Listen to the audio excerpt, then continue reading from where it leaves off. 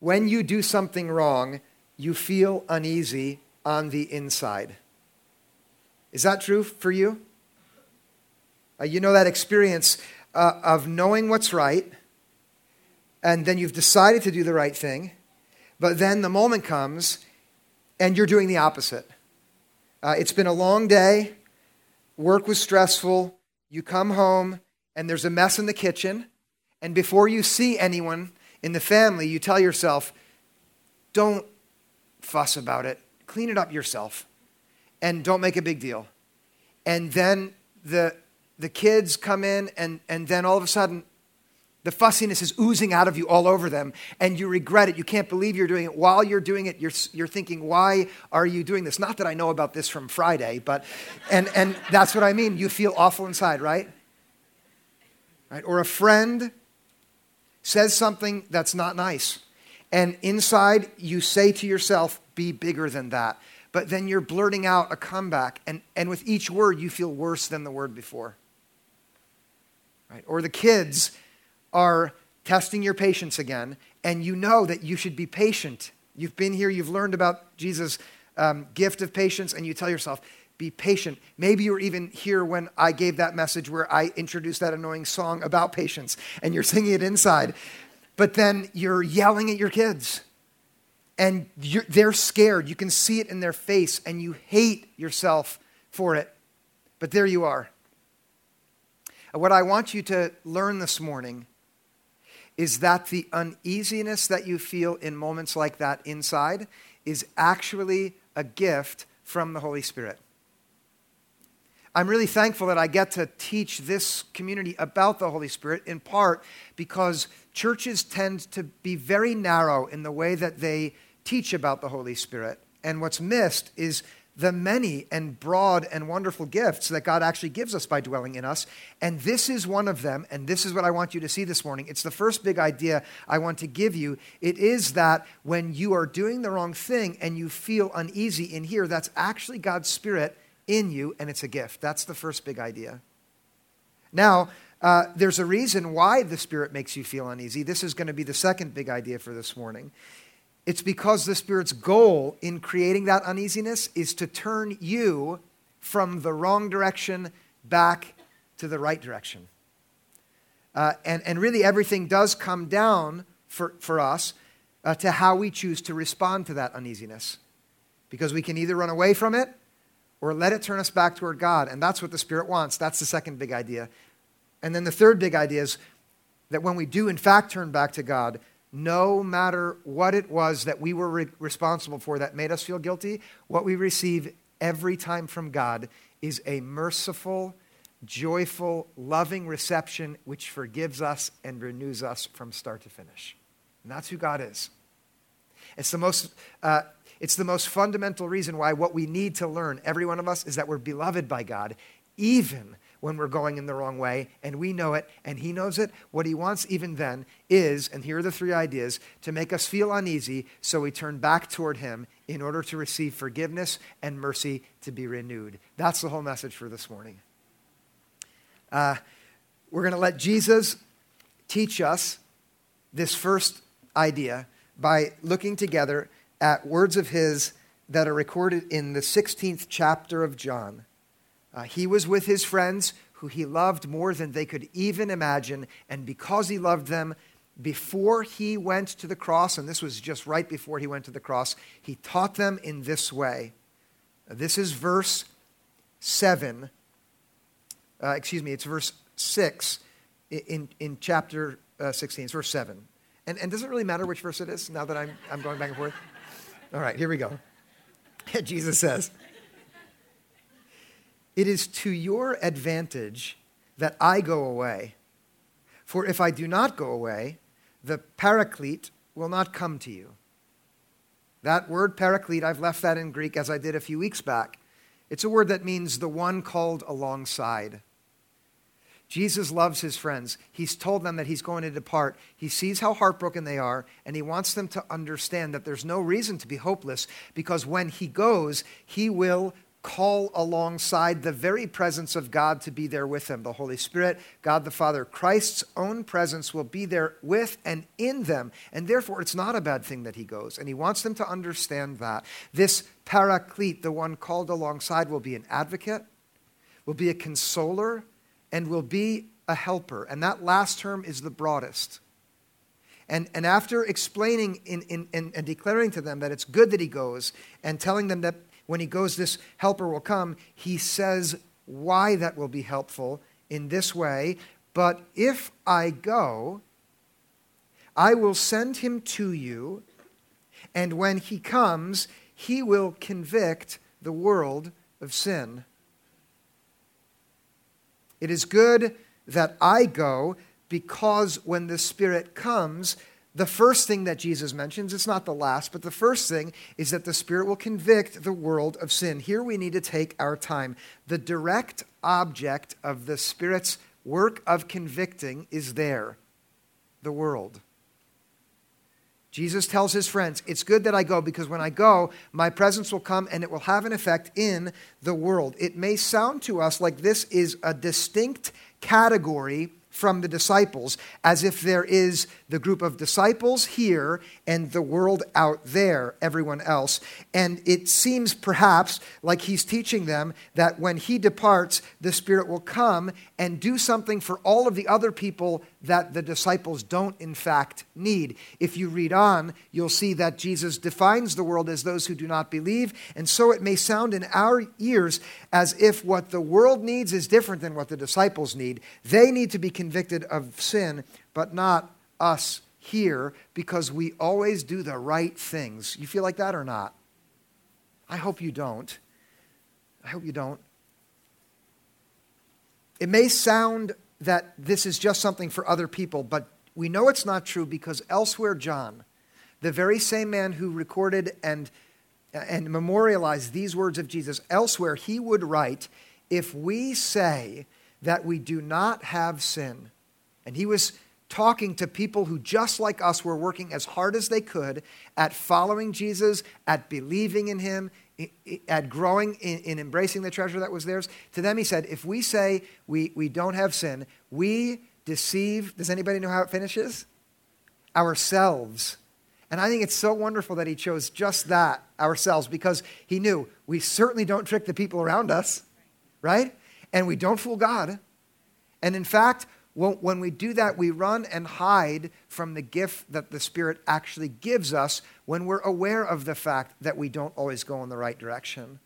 Here, what John wanted to tell all of the followers is that while there, of course, is a difference between those who believe and the world that does not yet believe, there are other things which unite us. And one of the things that unites us is that all of us sin. All of us go the wrong way. All of us have those moments, even after we believe, where the Spirit has let us know what God wants. The Spirit enables us to do what God wants. That was last week. But still, we don't do it. All of us have had that experience. Would you acknowledge it? Yeah. If that's not enough, let me share these words from Paul. There is therefore no distinction. All of us have sinned and fall short of the glory of God. The truth about this category, the world, is that it includes everyone, listen now, whose life demonstrates that in the moment they are not believing in Jesus. And can I suggest that when I'm fussing and I know I shouldn't, I'm saying with my actions, I don't really believe in Jesus. Do you see that? Or when I fire back at my friend, I'm saying, yeah, I don't really believe in Jesus. Or when I'm erupting in this way, or whatever else it is for you, my action is saying, then I'm in the world. Of course, the object of God's love is not just the people who believe. Do you know this passage? For God so loved the world, right? Not the disciples who get it right. No. For God so loved the world. So here Jesus wants the disciples to understand that there's a gift, and the gift is this. Look again. He will convict. Now stay with me for a moment. That word convict is at home in a courtroom. Imagine yourself before a judge. You're being cross-examined because of an accusation that's been leveled against you.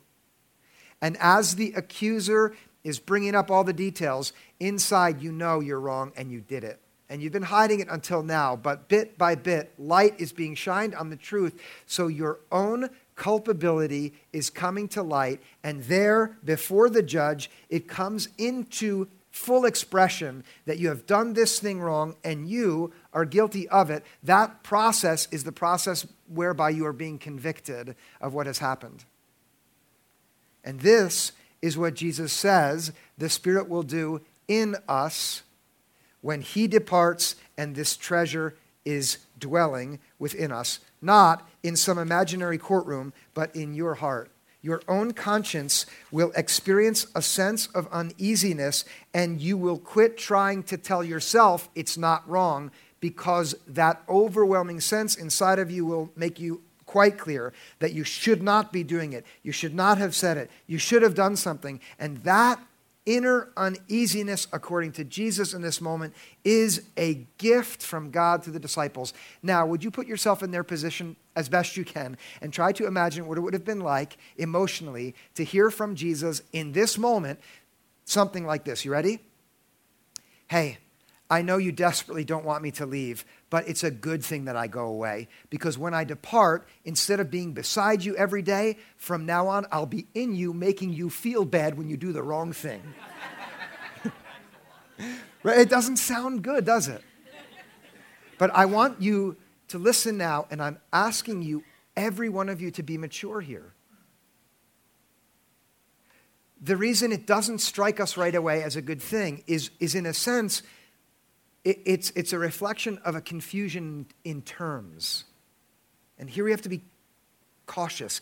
The inner sense of guilt in you, which makes you want to hide and think you are worthless, is not what Jesus is talking about here. It's not the same thing.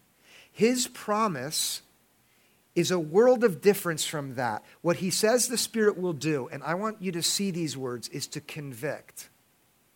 And that's one thing. But what most of us, and even those of us who've been following God for a long time and working at understanding and accepting his love for us and for other people, what we will habitually experience internally when we do the wrong thing and regret it often shades into a different experience, which is condemn ourselves for the wrong that we've done and we know is wrong. And we may think that these two are the same.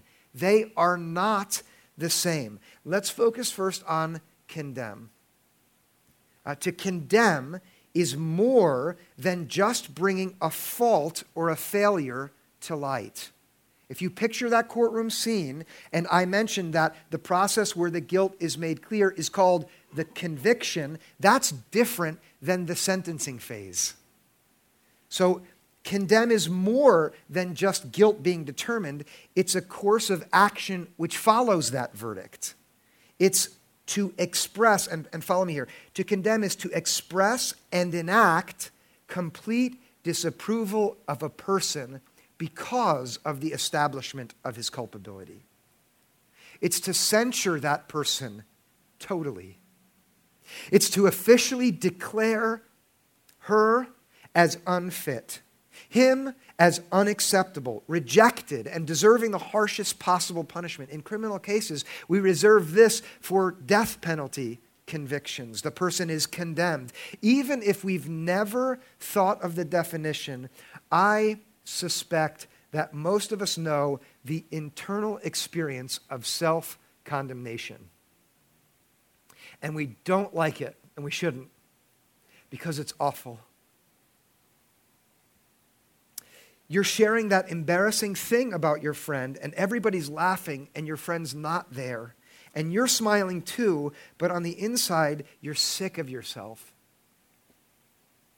You're pretending to be someone who isn't you because you've learned to anticipate what the social environment requires for you to be valued. And as you are a hypocrite in that moment, you look at yourself and you say, you are worthless. You're such a fake. You're figuring out how to cover your tracks on the browser so no one knows what you were looking at on the computer. And you erase it from the history on the computer, but you can't get it out of your head. And it says over and over again, give up. You're never going to get this under control. And all you'll have to do from now on is hide, you shameful person. Or you're scanning through the text messages to delete the ones you know that your spouse can't see, and you hate yourself for it, even as you go on hiding. Listen now. Maybe none of these is yours, but I know this about you because I know human beings. I am one. And I've listened to so many over the years to know that all of us find our own ways to pronounce the sentence of condemnation against ourselves for the things that we wish we could manage and haven't yet figured out. And when that happens, when that's the uneasiness in you, please listen now, that is not the work of the Holy Spirit. It's not. It's the work of an unholy spirit.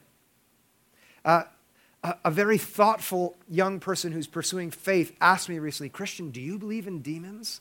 Because of what's there in the New Testament. And I know that people have abused teachings about those kinds of things, and I don't know what the right words are, but what I said to her is, I do believe that there are voices that inhabit us, that tell us things about ourselves that are not true and are the opposite of what the Holy Spirit does. Do you remember the first way I defined a few weeks back the paraclete? It's advocate. That's someone who speaks up on your behalf. The opposite of advocate is accuse. And it's no surprise that in the scriptures, the spirit of wickedness, Satan, is called the accuser. And so when that happens in you, when you are condemning yourself because you know you're going in the wrong way, please listen to me this morning. That's not the Spirit of God making you feel uneasy. It's another spirit wanting to destroy you. And when that happens, I promise this, the treasure that is within you, I don't know if this is wrong to speak like this. I think God's own heart breaks when we condemn ourselves. It may seem too anthropomorphic to talk about God like that, but God is the lover of your soul. He is the lover and the embracer of everyone who's wandering in the wrong way because he wants you to go in the right way. And God loves us so much that he won't force us. But he doesn't leave us alone. He doesn't. That uneasiness is from him. And the question really comes down to what we do with it when we feel that uneasiness. Whether that uneasiness becomes a gift depends on how we respond to it. And there is, without any question, a predictable outcome for everyone who hides what he's doing wrong from God. To every woman who has this experience of inner unease, who responds by trying to hide it from God, the outcome is always the same. I promise this is what's going to happen. It will ruin you from the inside out. It will.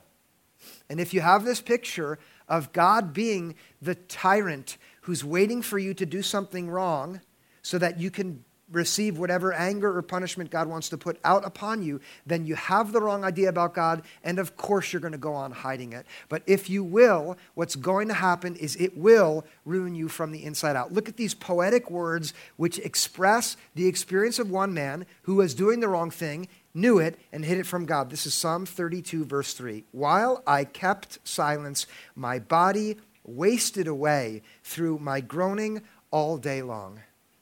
Has it ever been so bad for you that you groan? Seriously, has it? Yeah. Do you sometimes groan on purpose because it makes you feel a little better? Does anybody else do that? It's not a bad strategy. Sometimes I'm serious, I'll go on the couch and I'll go, it kind of lets a little bit out, right? But it's not especially constructive, is it? It's not. It's like letting a little pressure out of a pressure cooker, and then it just builds up again, and so you need to groan again. And here's a man who says, it's like I'm groaning all day long, and it's beyond that. My body is wasting away. The author of these words was a lover of God, a lover of life, a vibrant, alive person, full of gifts. The Spirit of God was upon him. You know who wrote these, as some of you know? It was David. He was alive and he was filled with verve. However, there was a time where he was doing the wrong thing, and he hid it first from the people around him, then himself, then from the people who were harmed by what he did. All along, he tried to hide it from God, and for him, it just got worse and worse on the inside. Do some of you know the story of David and Bathsheba? Gosh, it's like a soap opera in the Bible. It's awful. Here's the Cliff Notes version of it. David sees a woman who is another man's wife, and she's beautiful and attractive. Her husband happens to be off fighting a war for David, and he brings her to be with him. They spend time together. She ends up pregnant. And in order to cover what he did, which is wrong, he has her husband killed. It's so ugly. And all along, one step after another, here's a man who's doing the wrong thing, and God is helping him see on the inside that he shouldn't be doing it, but the way he responds to it is every single step of the way, he tries to hide it. And this is a promise for all of us. If we will behave as if the Spirit is in us to condemn us and we hide it, before long, this will also be our prayer. And listen to me, please listen now. If right now you're thinking, my goodness, it's like the Spirit of God is talking to me right now because I came into this church and I'm hiding stuff that I know is wrong, and you're starting to feel really anxious about, well, how's this going to work out? Can I just tell you, put aside all of the other people in the world that you're afraid of, how they'll react, and if you just think for a moment about God himself, then here's what the Spirit wants you to know. I'm going to say this with all the clarity I can, that God is just eager and ready for you to run to him so he can embrace you. Think of the safest place you've ever experienced on planet Earth. Okay, whatever that is. Maybe it was your grandmother's embrace when you were a little child. God is that grandmother waiting for you to come so he can embrace you and say, I am so glad you came to me because I've been making you feel uneasy in this way. Don't worry about telling other people just yet. Imagine that, because until you experience that, what will happen is your body will waste away. And then David says this, here's the second line of poetry. For day and night your hand was heavy upon me. My strength was dried up as by the heat of summer. He experienced the internal presence of God as if it were a hand pressing him down heavier and heavier, drying up his strength like the summer sun dries up the moisture in a desert. And that is David's way of saying, even before Jesus would teach the disciples that I'll give you this treasure which will help you feel uneasy, it's David's way of saying God was in me, making me feel uneasier and uneasier and uneasier. Why? Look, it's not to condemn, it's to convict. And conviction here means very simply to help me see the truth, which is first that what I'm doing is wrong, but then second, and this is the truth that I get to declare to you as your pastor who loves you. The truth is God is so ready for you to come back so that he can pour out his grace upon you and his forgiveness and renew you, so that you not only have no more guilt because you were going the wrong way, but so that you also have the strength to take a step now in the right direction. And if tomorrow you stumble and go the wrong way yet again, the same will be true, because his mercies are never ending. That's from the Word of God. That's from the Bible. His mercies are new every morning. Steadfast love, there's no end to it. The anger of God, oh, that is fleeting and it will go away. The steadfast love of the Lord is higher than the heavens and deeper than the sea.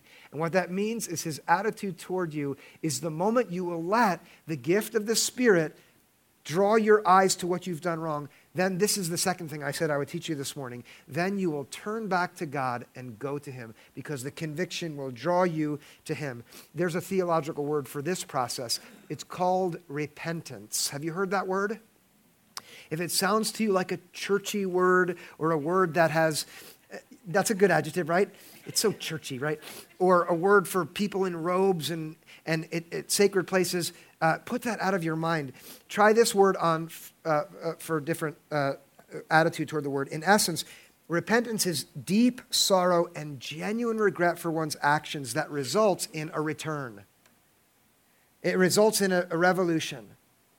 It results in a decision which comes to an action where you have a new way of thinking and you depart from the old path and you run back to the arms of your heavenly Father, who is so eager for you to come back so he can lavish his love upon you and make you new. And that is precisely the Spirit's goal in making you feel uneasy.